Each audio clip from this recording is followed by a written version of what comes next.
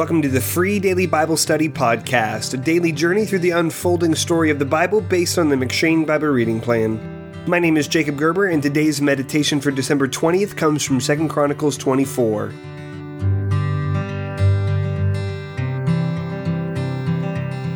The reign of Joash is a tragedy that begins on the best note possible, but that eventually takes a sinister turn away from faithful obedience to Yahweh and toward the false worship and idolatry that has plagued the people of Yahweh throughout their story.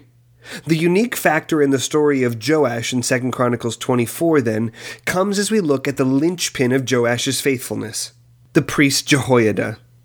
Yesterday, we looked at some of Jehoiada's reforms of the temple, but we find this summary of his influence on Joash at the beginning of our reading for today, in 2 Chronicles 24, verse 2.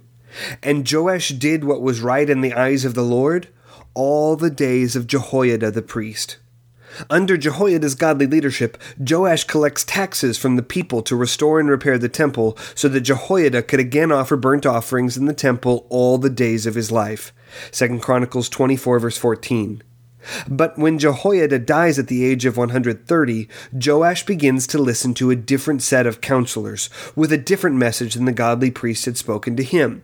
He abandons the true worship in the temple in order to serve the Asherim and the idols instead, and he ignores every prophet who attempts to call him to repentance. See 2 Chronicles 24, verses 17 through 19.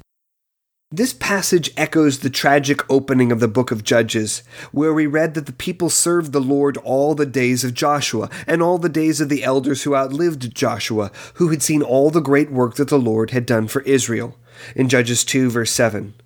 But that after Joshua and his elders died, Judges 2, verse 10, there arose another generation after them who did not know the Lord or the work that he had done for Israel.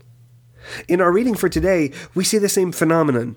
When the godly leader dies, formerly Joshua but now Jehoiada, we discover that the obedience and faithfulness of those around him has had more to do with his life and influence rather than any kind of heart transformation in them.